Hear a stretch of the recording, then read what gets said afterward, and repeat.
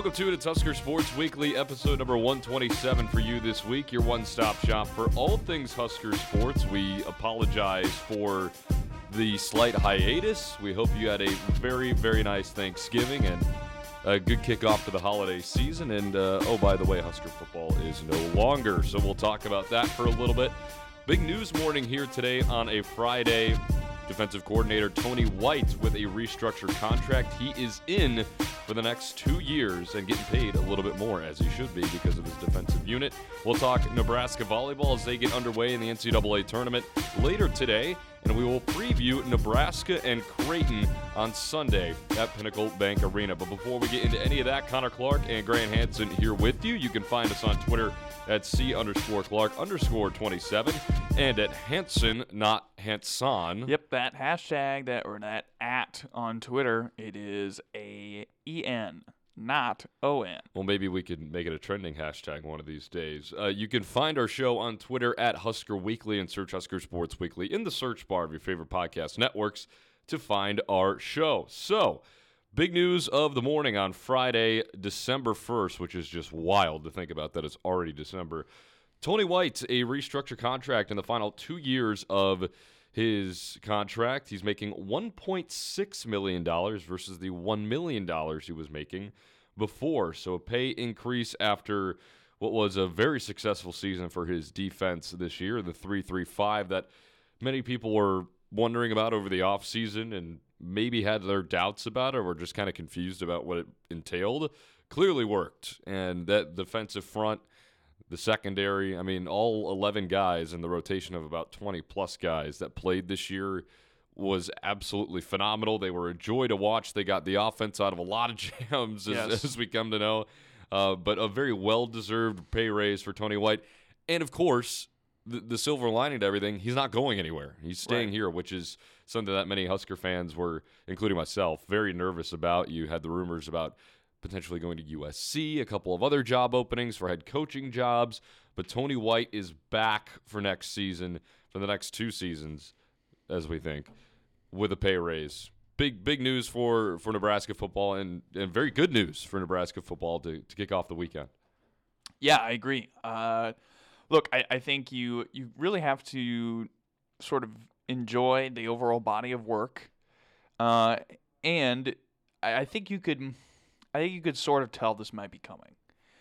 Just by looking at the roster that he has coming back next year, you basically retain everyone on the defensive line. Mm-hmm. So that's huge. All your major players are back there. And that is kind of hilarious in and of itself because it being the 3-3-5, I think there was a lot of people who were worried about the defensive line as maybe the defense's biggest question mark coming into the year. And they were awesome. They were pretty good. They were really good. So that is probably your biggest certainty defensively next year because you're going to have to replace Quentin Newsome in the back end. Now, Tommy Hill was playing like an all Big Ten level guy maybe like the last month of the year or so. So, I mean, you're going to still probably have him back. I know the transfer portal opens on Monday. It's going to be hellfire on Monday. You would think. But this will help Nebraska retain some of those guys. Maybe a guy like Isaac Gifford who's mulling his decision to come back for another year or not. You know, maybe this helps him sort of stick around a little bit longer, right? That also helps you defensively with recruiting. You're not moving on from your defensive coordinator there. So, you know, obviously this is what had to happen. There's no way that he was not going to get a pay raise and stay at Nebraska. I don't think that was ever going to happen. And for Tony White, you get to stick around. You get to stay in a place for a couple of years longer, or 1 year, or however long you want to be here. We'll probably be having a similar conversation next offseason. I think so. Yeah, I think so too. But you get a chance to raise your profile a little bit further, right? Mm-hmm. Now your name is being thrown around with a San Diego State job right now, you know, a Syracuse job. Maybe some better jobs come on the market in the next year. You continue to have your defense play at this level. You continue to learn from Matt Rule as a head coach, and then you can kind of take your jumping off point when the opportunity better fits you, right? And you could tell, right? That was what Matt Rule's very, very, and again, like Matt Rule has been all year. He was very, very upfront with this whole Tony White business from start to finish. And so, you know, that was his advice. to Tony White was, don't take a job that doesn't match the resources. Mm. Be picky with what you're doing, right? That's it distilled, right? I think that's what's happening now. Well, yeah, if you have the opportunity to go run a program, you want to make sure that it's a good program with a lot of good people in place, like you have here, and you have a lot of resources. And I know you can't just walk into a Power 5, coaching job like that. I mean, it's not that easy. But yeah, another year for Tony White. If his defense continues to play like this, you mentioned if other jobs come open, when Texas A&M inevitably fires their next coach, maybe. I don't know. Sorry, that was just kind of a random stray at the Aggies. But good for Tony White. Really happy that he's returning. I think everybody in Husker land is very happy about this. One of the stats that's on the press release that Nebraska released about this today, Nebraska's scoring defense, 18.3 points per game. That's their best since 2010, so over a decade, nearly 13 years. So that is one of the many stats that is definitely worth the pay raise for Tony White. So he's coming back making $1.6 million, 2 more years left on his contract, and a huge retention for Nebraska football going into the 2024 season. I know it's only, I guess it's December now. I was about to say November. But a long way to go for that. But the offseason starts off with a pretty big bang.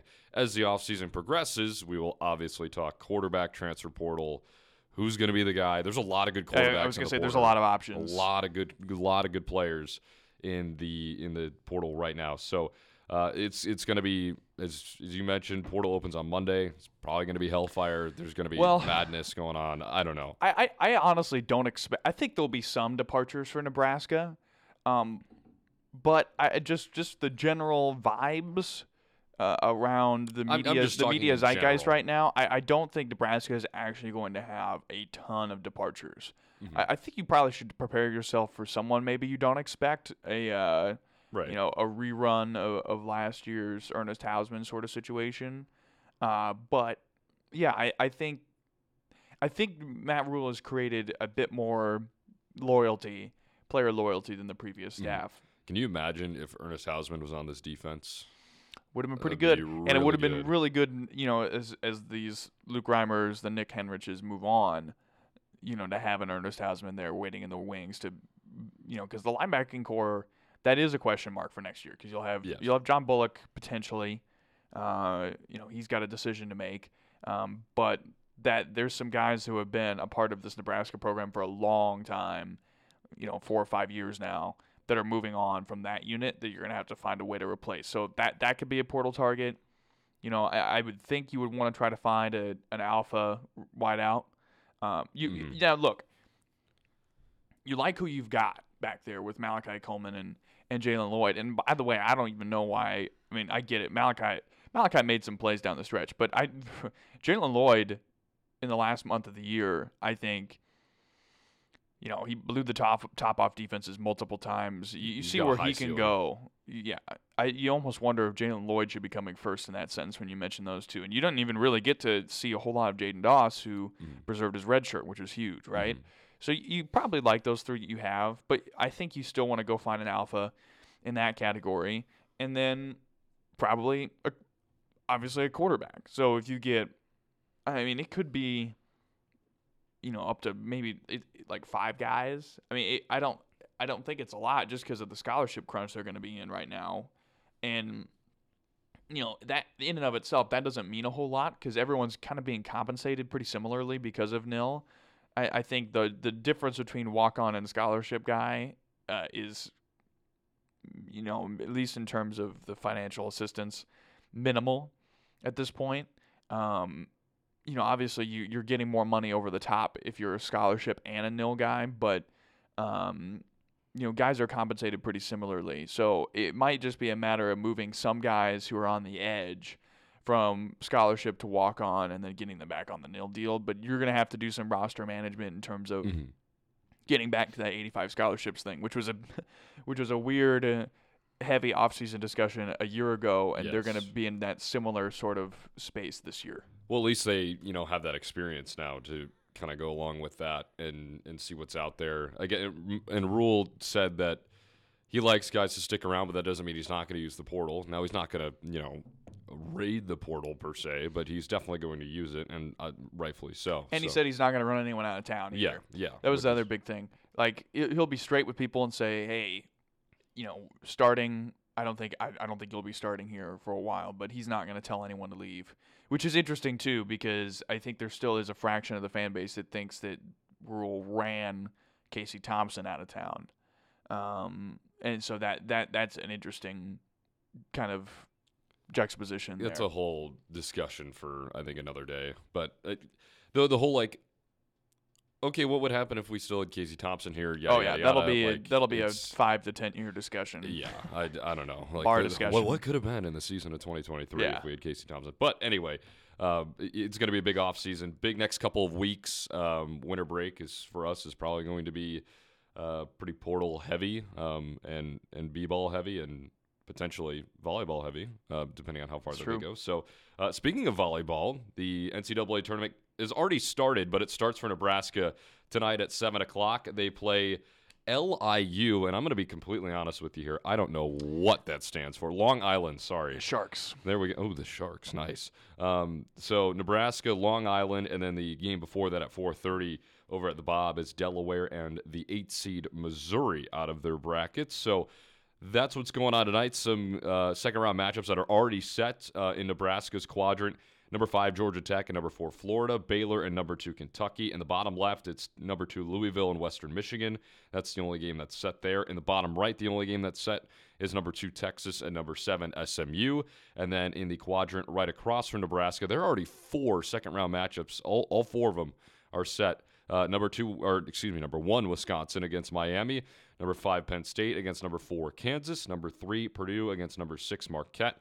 And Hawaii against number 2, Oregon. A lot of good matchups in that quadrant of the bracket for the second round. But Nebraska 28-1, the number 1 overall seed. They cleaned up, almost a clean sweep of Big Ten, whatever you want to call it, of the year awards. Right. John Cook, Coach of the Year, obviously rightfully so. You had Bergen Riley was the setter of the year.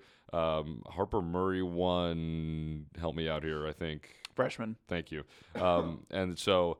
I mean, after going 28-1, John Cook was on the big show the other day on Big Ten Network with Dave Revson, and it was just kind of funny because he asked him, how did you do this with all this youth on this team? And then John Cook's answer was, well, we just kind of added up all of the players' playing experience of volleyball, so to them they were 137 years old. So that's how they got to 28-1. So that's kind of one of the mind games that John Cook liked to play. But obviously a fantastic season for them.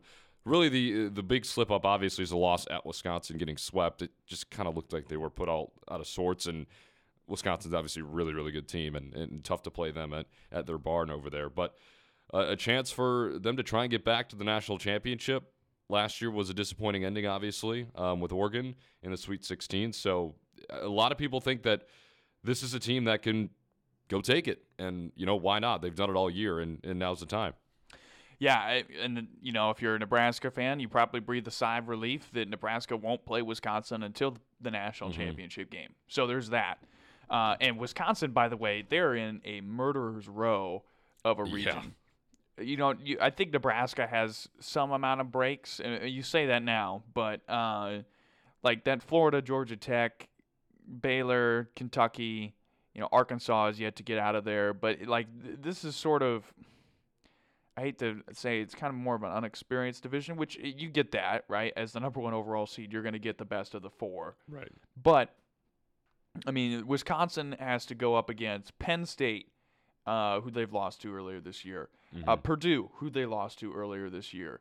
Oregon, that Oregon team is the team Nebraska lost to last year in the Sweet 16. They're very, very talented, and they're the 2 seed. So this is a really, really tough regional that they're in. And so I'll be very impressed with Wisconsin once they get out of this, because I think they are going to. This is just, they will be very, very tested. Now, obviously, they don't have to play all of these teams, right? They have to go through Penn State or Kansas to get, and of course, Miami. They'll play Miami tonight at 7. But they have to get through those 2 teams to get to the Elite 8, excuse me, where they'll face one of Purdue, Marquette, Hawaii, or Oregon. and that'll be tough. On the other side, Texas and Stanford are in the same regional, so that could make for a fantastic regional final, Elite Eight matchup. Louisville's a 2 seed this year. That's another team to watch. Again, just a lot of Final Four experience, and then they're in the same side of the regional as Pitt. So that could be another fantastic Elite Eight matchup. So again, there's a lot to like about Nebraska's draw. Again, the fact that you're playing either Louisville or Pitt if you make it to the Final Four, more than likely. Washington State and Creighton, by the way, are on that same side of the bracket.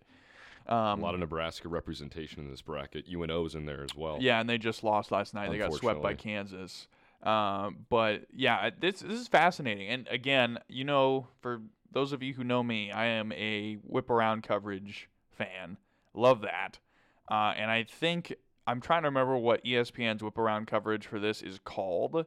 But there is bump set spike. I don't know. No, it is.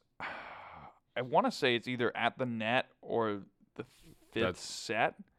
I think it's at the net. That sounds right. But yeah, I'm looking at it right now on Hulu. Either way, it's whip around coverage of everything going on tonight and tomorrow.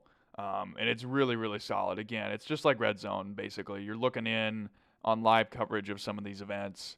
Yeah, it's good stuff. So anyway, that is all of my thoughts there on the bracket. We'll see. Nebraska's going to have the home court advantage for the rest of the regional, so that's obviously incredibly valuable, and that's not something they've had the last couple of years. Yes, and if Nebraska does win tonight, which many expect that they will, it's the fifth set, by the way. I found it. Okay.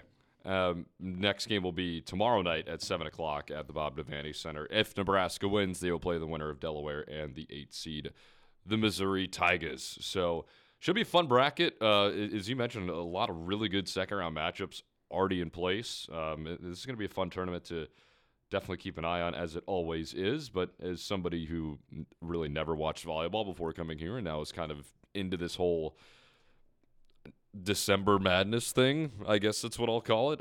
It's fun. It's fun to watch, and it's a good thing that the entire fan base in the state can rally around here as we get into the winter months. So, speaking of things that people are rallying around into the winter months, this is Nebraska Creighton, that is. And I'm going to ask you this because you've been here your whole life. This is the biggest Nebraska basketball game since... Oh, man. I'd have to probably go back to... It's tough because I don't want to put past that Kansas game in 2018. Are you talking a home game? Yeah. Well... In your estimation. I mean, No Sit Sunday's probably up there. The 2014 game against Oregon in the tournament is probably up there. It's hard to really put it into full context just because this is Nebraska's chance. They've scheduled the right way. They've taken care of business in those games. Mm-hmm. And now it's their chance to say, okay, we've taken care of the people we're supposed to beat. Those wins are valuable. They will be valuable later on. Now it's time to beat a ranked opponent, right? Someone that was preseason top 10 that you beat last year. So in some ways, the pressure is kind of on you again for the first time in a while. So yeah, this will be fascinating. And like I said, it's hard for me to really put a specific biggest game since on it, but it's definitely the biggest game of the last 5 years. I think you can say that pretty definitively. Yeah, that Kansas game was fun. I remember watching that. The atmosphere was great. Maybe not many people like Spieth Mikhailuk after that game, but hey, you live and you learn. No Sit Sunday, obviously iconic. This is, I think, obviously the biggest game of our college careers, and it's probably not close, but 7-0 Nebraska, 6-1 Creighton, number 15 in the country at 3 p.m. this Sunday at Pinnacle Bank Arena. Nebraska's first 7-0 start since the 92-93 season, and it's only the fifth ever time Nebraska started 7-0 in program history, which is absolutely wild to me. So that's kind of a crazy stat. Creighton's one loss came against Colorado State, who is now ranked, and they just beat Colorado the other night. That came on Thanksgiving. They lost 69-48 and shot 29% from the field, or 28% from the field. Very uncharacteristic for Creighton. And as you mentioned, Nebraska has scheduled accordingly, and they've taken care of business. And now this is the argument that I have with a lot of people. Everybody who watches and maybe isn't like a Nebraska fan, but is a Big Ten fan, they keep asking me, okay, well, who have they played? Why does it matter? They haven't really played a real opponent yet. Yeah, they played Oregon State, but they're not very good, let's be honest. I know they're a power conference team, right, but they dismantled Oregon State at the Sanford Pentagon. Here's my argument to that. There have been times under Fred Hoiberg in multiple years, granted the teams prior to this weren't as good, where they haven't taken care of business against bad teams. You go back to Western Illinois. I was going to say that's the prime example. Yeah, that's one that sticks out because you actually had pretty high hopes in that. You lost, I know it was his first year, but you lost a couple of games to teams you really should not have lost to. So that's like, this is kind of uncharted territory. I don't want to say that because this isn't unexpected. This is, Fred Hoiberg said it after the Cal State Fullerton game. This is where they should be, and they're exactly where they are. Don't apologize for winning. I know the last two games, the defense hasn't been great. That's something that needs to pick up in order for them to have a chance on Sunday, I think, just because of how high-powered this Creighton offense can be. They average 83 a game. So that's got to improve. The week off, I think, is huge. They did off day Monday, off day Wednesday, full practice Tuesday, and then Thursday through Saturday is the full prep for this game. So this is the prove it game. I hate to use the cliche, but it's 100%. It's the prove it game. Yeah, for sure. And if they lose this one, right? Then there's a lot more emphasis put on that Minnesota game. Yes. Right? I still think the Minnesota game, regardless of result here, is going to be extremely important. Yeah, it's your first true road game. Weird things happen at the barn out in Minneapolis. Yeah, and that's not a good team. Make no mistake about it, Minnesota is bad. And it's a team you should beat. So, Nebraska needs to go there and take care of business again, like they did in the Pentagon. But again, you're not going to have as many people out there supporting you as you did. So, yeah, that's something big to watch. You would expect the atmosphere on Sunday to be elite. Yes. Do we get the red versus blue uniforms? I hope. I'm not counting on it though. Oh, that would be so awesome. I mean, we've been talking about it all. Every friend that we have, we've been talking about it. You need the red with the Nebraska script across against Creighton, and they're all blue. It's going to be a red out at PBA. That's what all the accounts have been saying. So atmosphere, I think elite is a good way to describe it. It's going to be just that. Just a couple of stat leaders for both teams. Baylor Shireman's still leading the team in scoring at 18.6 points per game, shooting 48% from the field. Not really a surprise there with the field goal percentage. I'm kind of surprised he's averaging 18 a game, though. That's a lot in college. He's also leading the team in rebounds, which is something that's unexpected, at 7 a game. Yeah. And then Trey Alexander, who's been fantastic this year with 4.4 assists per game. He struggled immensely against Colorado State, just 1 of 16 from the field, 2 points, but the entire team struggled to shoot the ball. He's kind of getting back to... I mean, you and I went to the Creighton, Iowa game up in Omaha with some friends, and he was unconscious in that game, 23, 11, and 9. I mean, he was an assist shy of a triple-double. On the Nebraska side, Rick Mast averaging 14.7 leads the team, averaging over 10 rebounds a game. That also leads the team. Jamarcus Lawrence with just over 3 assists per game, which leads the team. It's really eye-popping to look at the team stats, and I know the strength of schedule has been a little bit different for both these teams. They both average over 80 points a game. They both allow around 62 points per game. They both shoot the ball around 50%. They both rebound around the number 40. They both have 16.9 assists a game, literally identical. They both average around 3 blocks. Both average around 3 to 4 steals a game. It's insane how statistically similar these two teams are right now.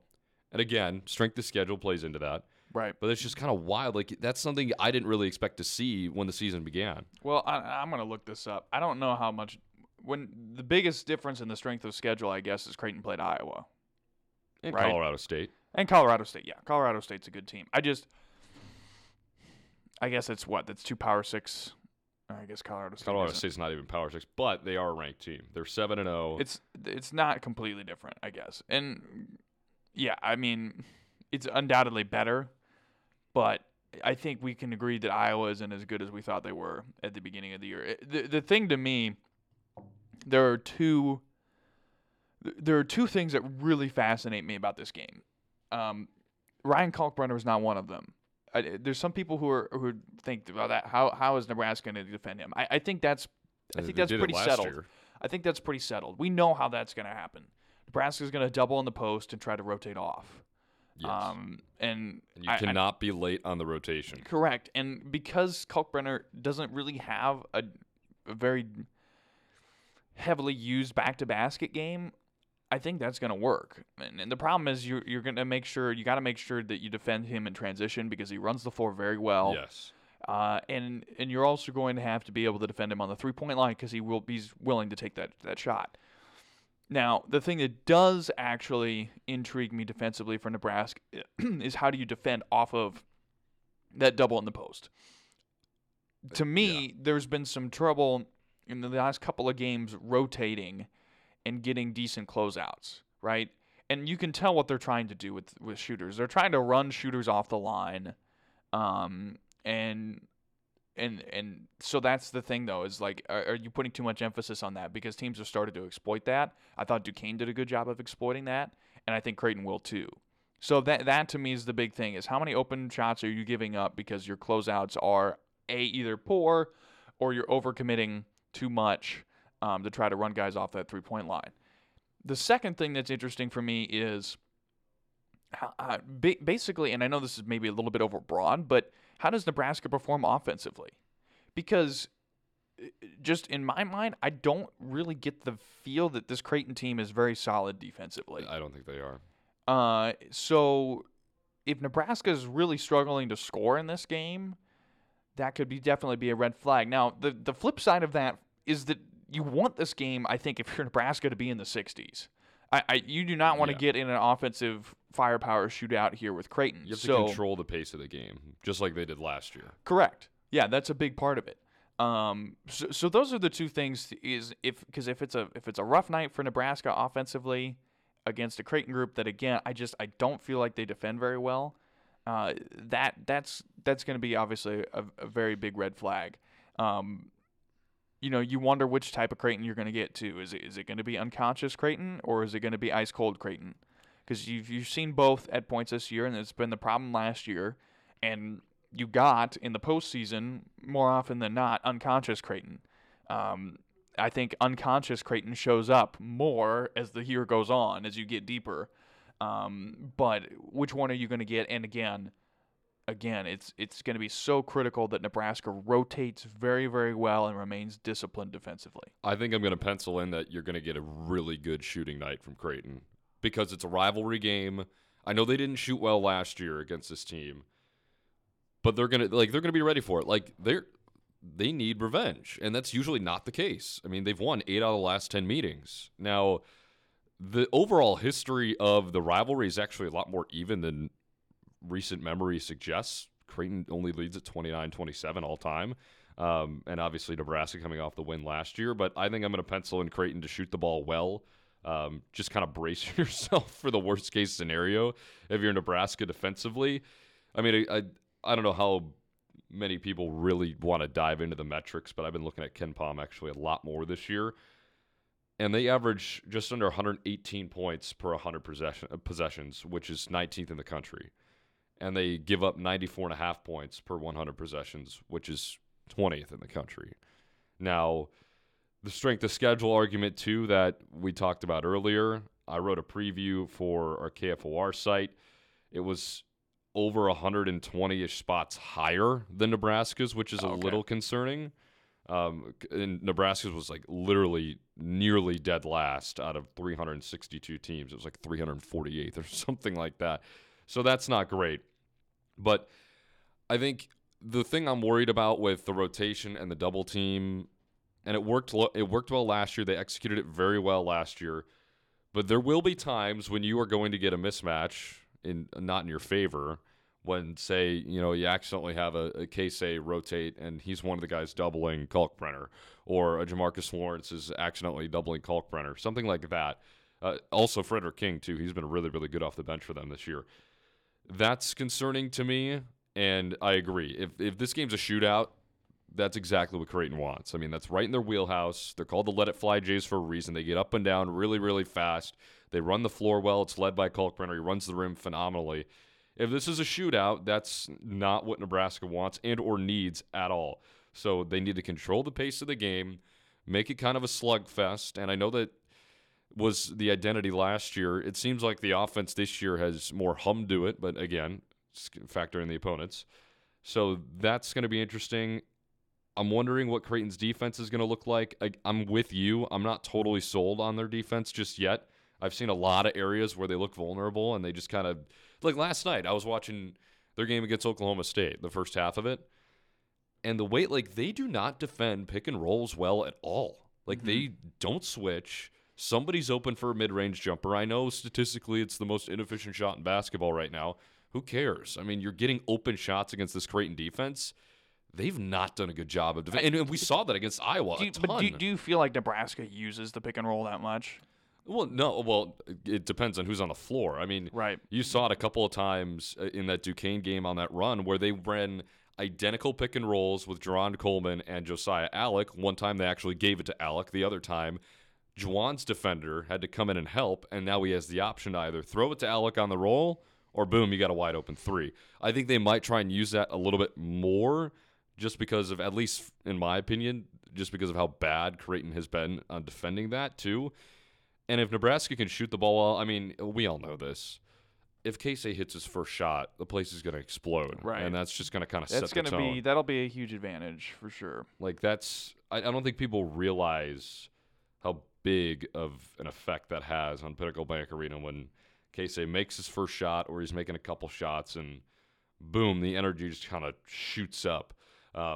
Good news for Nebraska offensively, they're only 2 spots behind Creighton. They're averaging 116 points per 100 possessions. So that's good. Defense is 92nd because they're giving up 101, and that's a product of the last 2 games. Fred Hoiberg said that he's felt like they've kind of lost their edge defensively, and that's exactly why this week is so important as well. Rick Mast also said that in a post-game presser. He's just like, offensive rebounds, they've been giving up a ton of them. That's going to be an issue too if that starts happening.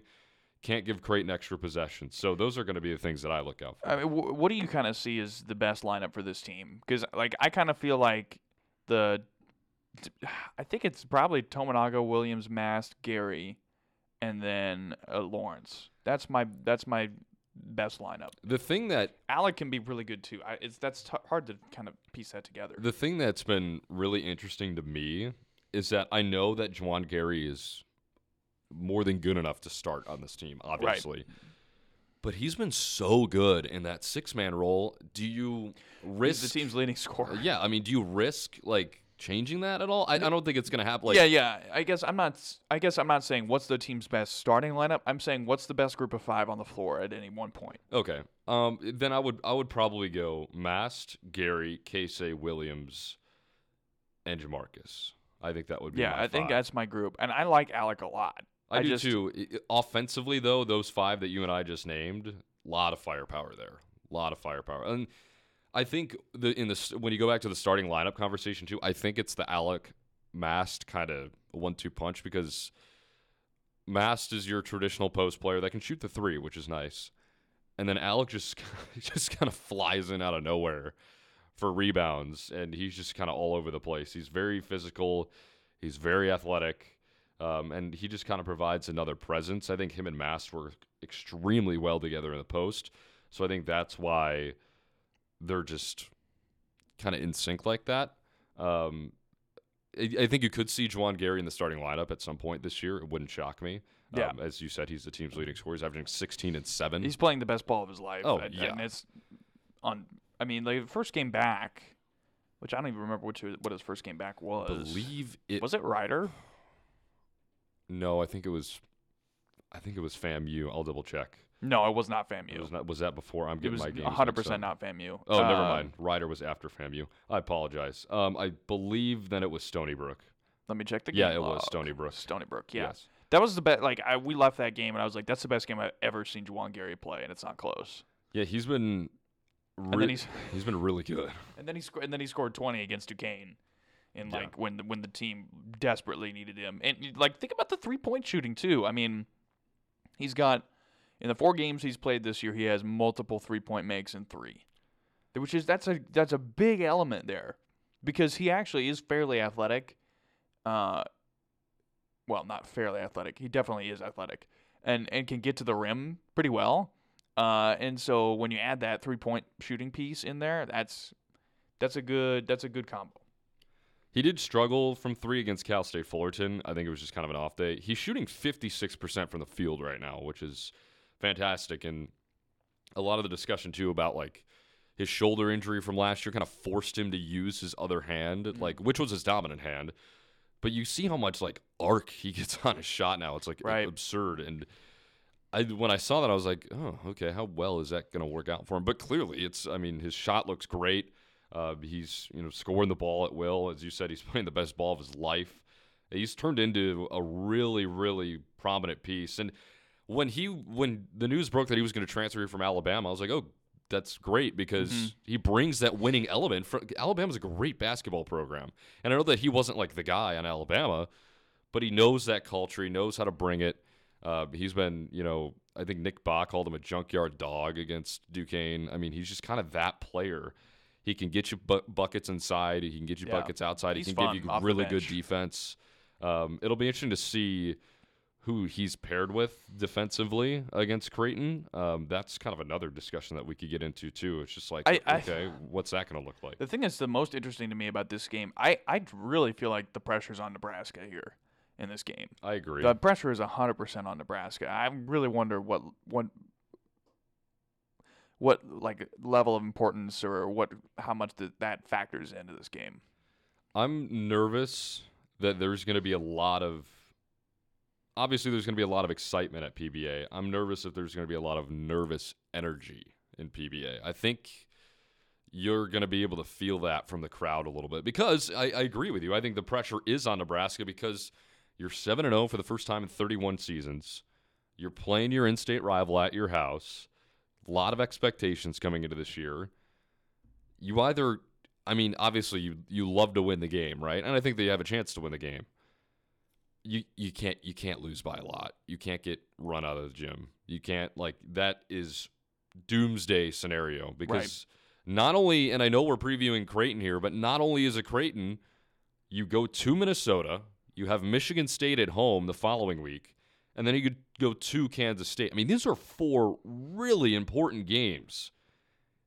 And I said in this preview that I wrote, and maybe this is a little aggressive, but I said if Nebraska's really serious about making the tournament this year, they got to go 3-1.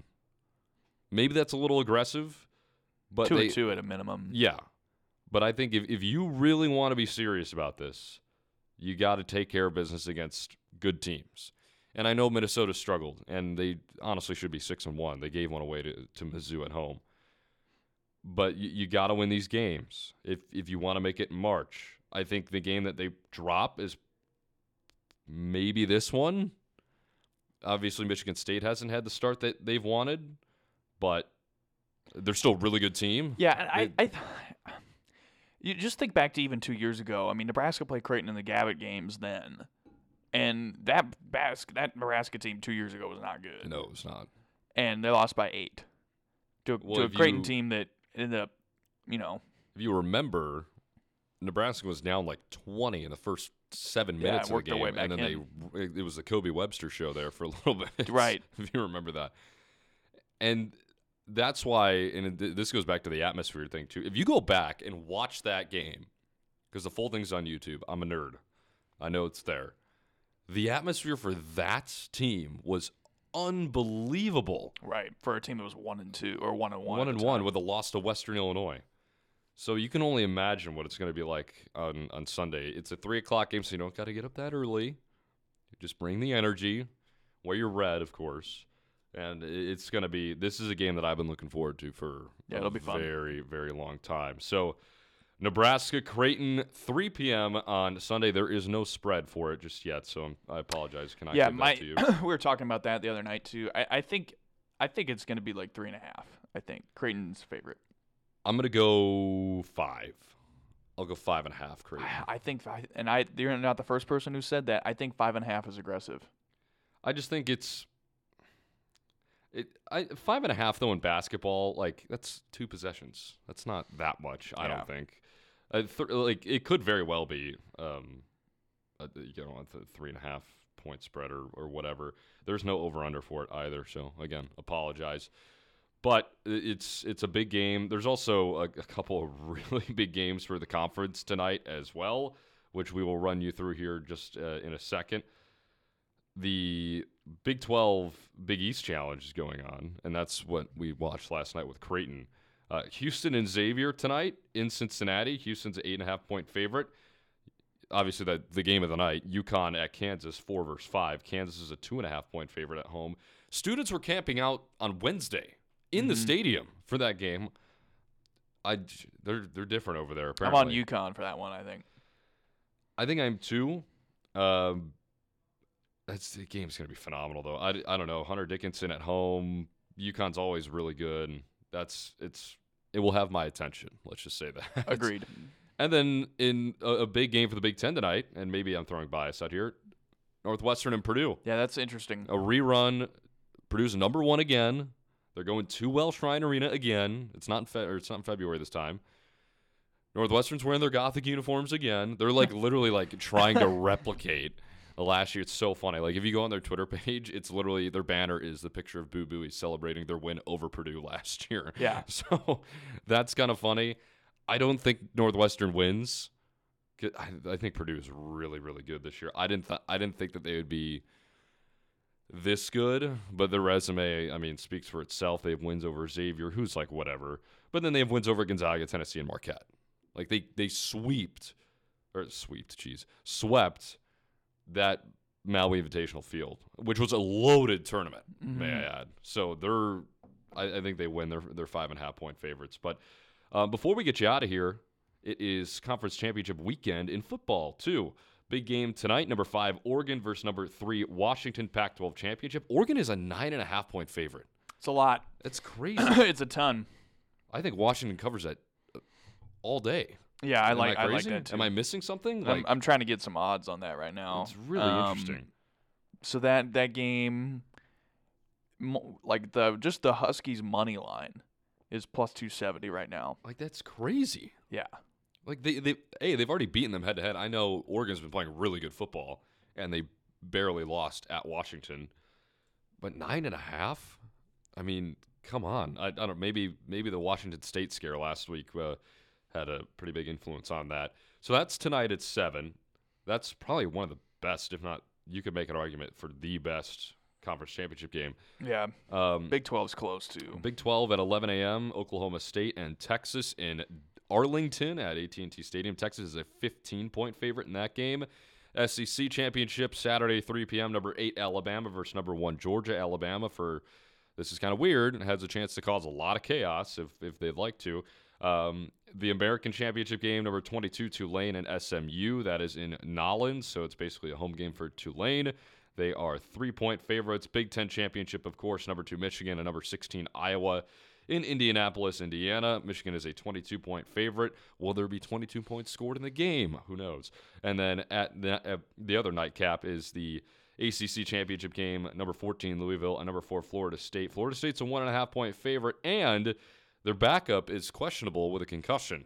So that's interesting. Yeah. So they're really running dry there in that QB room. There's a lot of people out there who are like, well, Florida State should get in because of their body of work for the whole year and not because of Travis. To me, you can't do it. I know the committee is just kind of waiting for them to lose, and that's why they're at 4. But to me, it's no, it is not necessarily I don't think the rankings are necessarily an amalgamation of the best team for the whole year. No, it's not that. It's the best team right now at this moment. And without their star quarterback, Florida State is not that. Like, Florida State is not a top 4 team. I absolutely agree. So them being in would be, I think, a disservice. You know, and as much as I hate it, like, Texas got screwed. Like, the fact that Ohio State is ahead of Texas in these rankings is ridiculous. Like, Texas has, in my opinion, obviously a better resume than Ohio State. So they're putting a lot of stock on the OU loss, I think, for Texas. I think that's what that tells me. I don't agree with that. Like Ohio State came a breath away from losing to Notre Dame. Like, and you know, I've been on this for a while. I do not think Ohio State is as good as people think they are. They played Michigan better than I thought they would, to be honest yeah, with you. I'll agree with that. I thought that was going to be a multiple score win for Michigan, but they gave themselves a chance at the end and fell just a little bit short. But it's weird.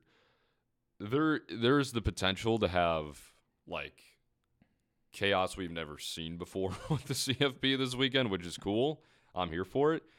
So just to get this straight, we're all Oregon fans, Oklahoma State fans, Alabama fans, ew. Iowa fans, even more ew. And Louisville fans? Definitely Louisville. Definitely Louisville. I think Louisville will win that game. I really do. They should. Which is so funny because they have Jack Plummer as their quarterback, pride of Purdue.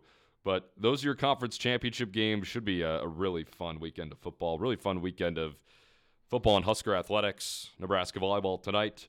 Husker hoops on Sunday. Nebraska women's basketball on Saturday. They host Georgia Tech. That'll be a pretty good game as well. Both of those teams are 5-2, so something to look out for there on Saturday as well. So, before we leave, anything else? No. Enjoy the week. Enjoy the week. Last weekend of true college football. I also have a bone to pick with you. You're wearing blue, and it's Creighton Hate Week. I know it's a Giant sweatshirt. And I'm 2 games out of a playoff spot. Well, I'm just saying, it's Creighton Hate Week. Tommy DeVito week. There you go. But that will do it for us on episode number 127 of Husker Sports Weekly. We talked Nebraska volleyball. We talked Tony White extension. We talked Nebraska hoops. Hosting Creighton this Sunday. Going to be a very, very fun weekend. But we're going to get out of here. Thanks so much for listening once again for episode number 127. Once again, you can find us on Twitter at C_Clark_27 and at Hansen Not Hansen. You can find our show on Twitter at Husker Weekly and search Husker Sports Weekly in the search bar of your favorite podcast networks to find our show. Hopefully Nebraska comes out on top this weekend on the hardwood, and we'll be here to talk about it next week. But until then, go Big Red.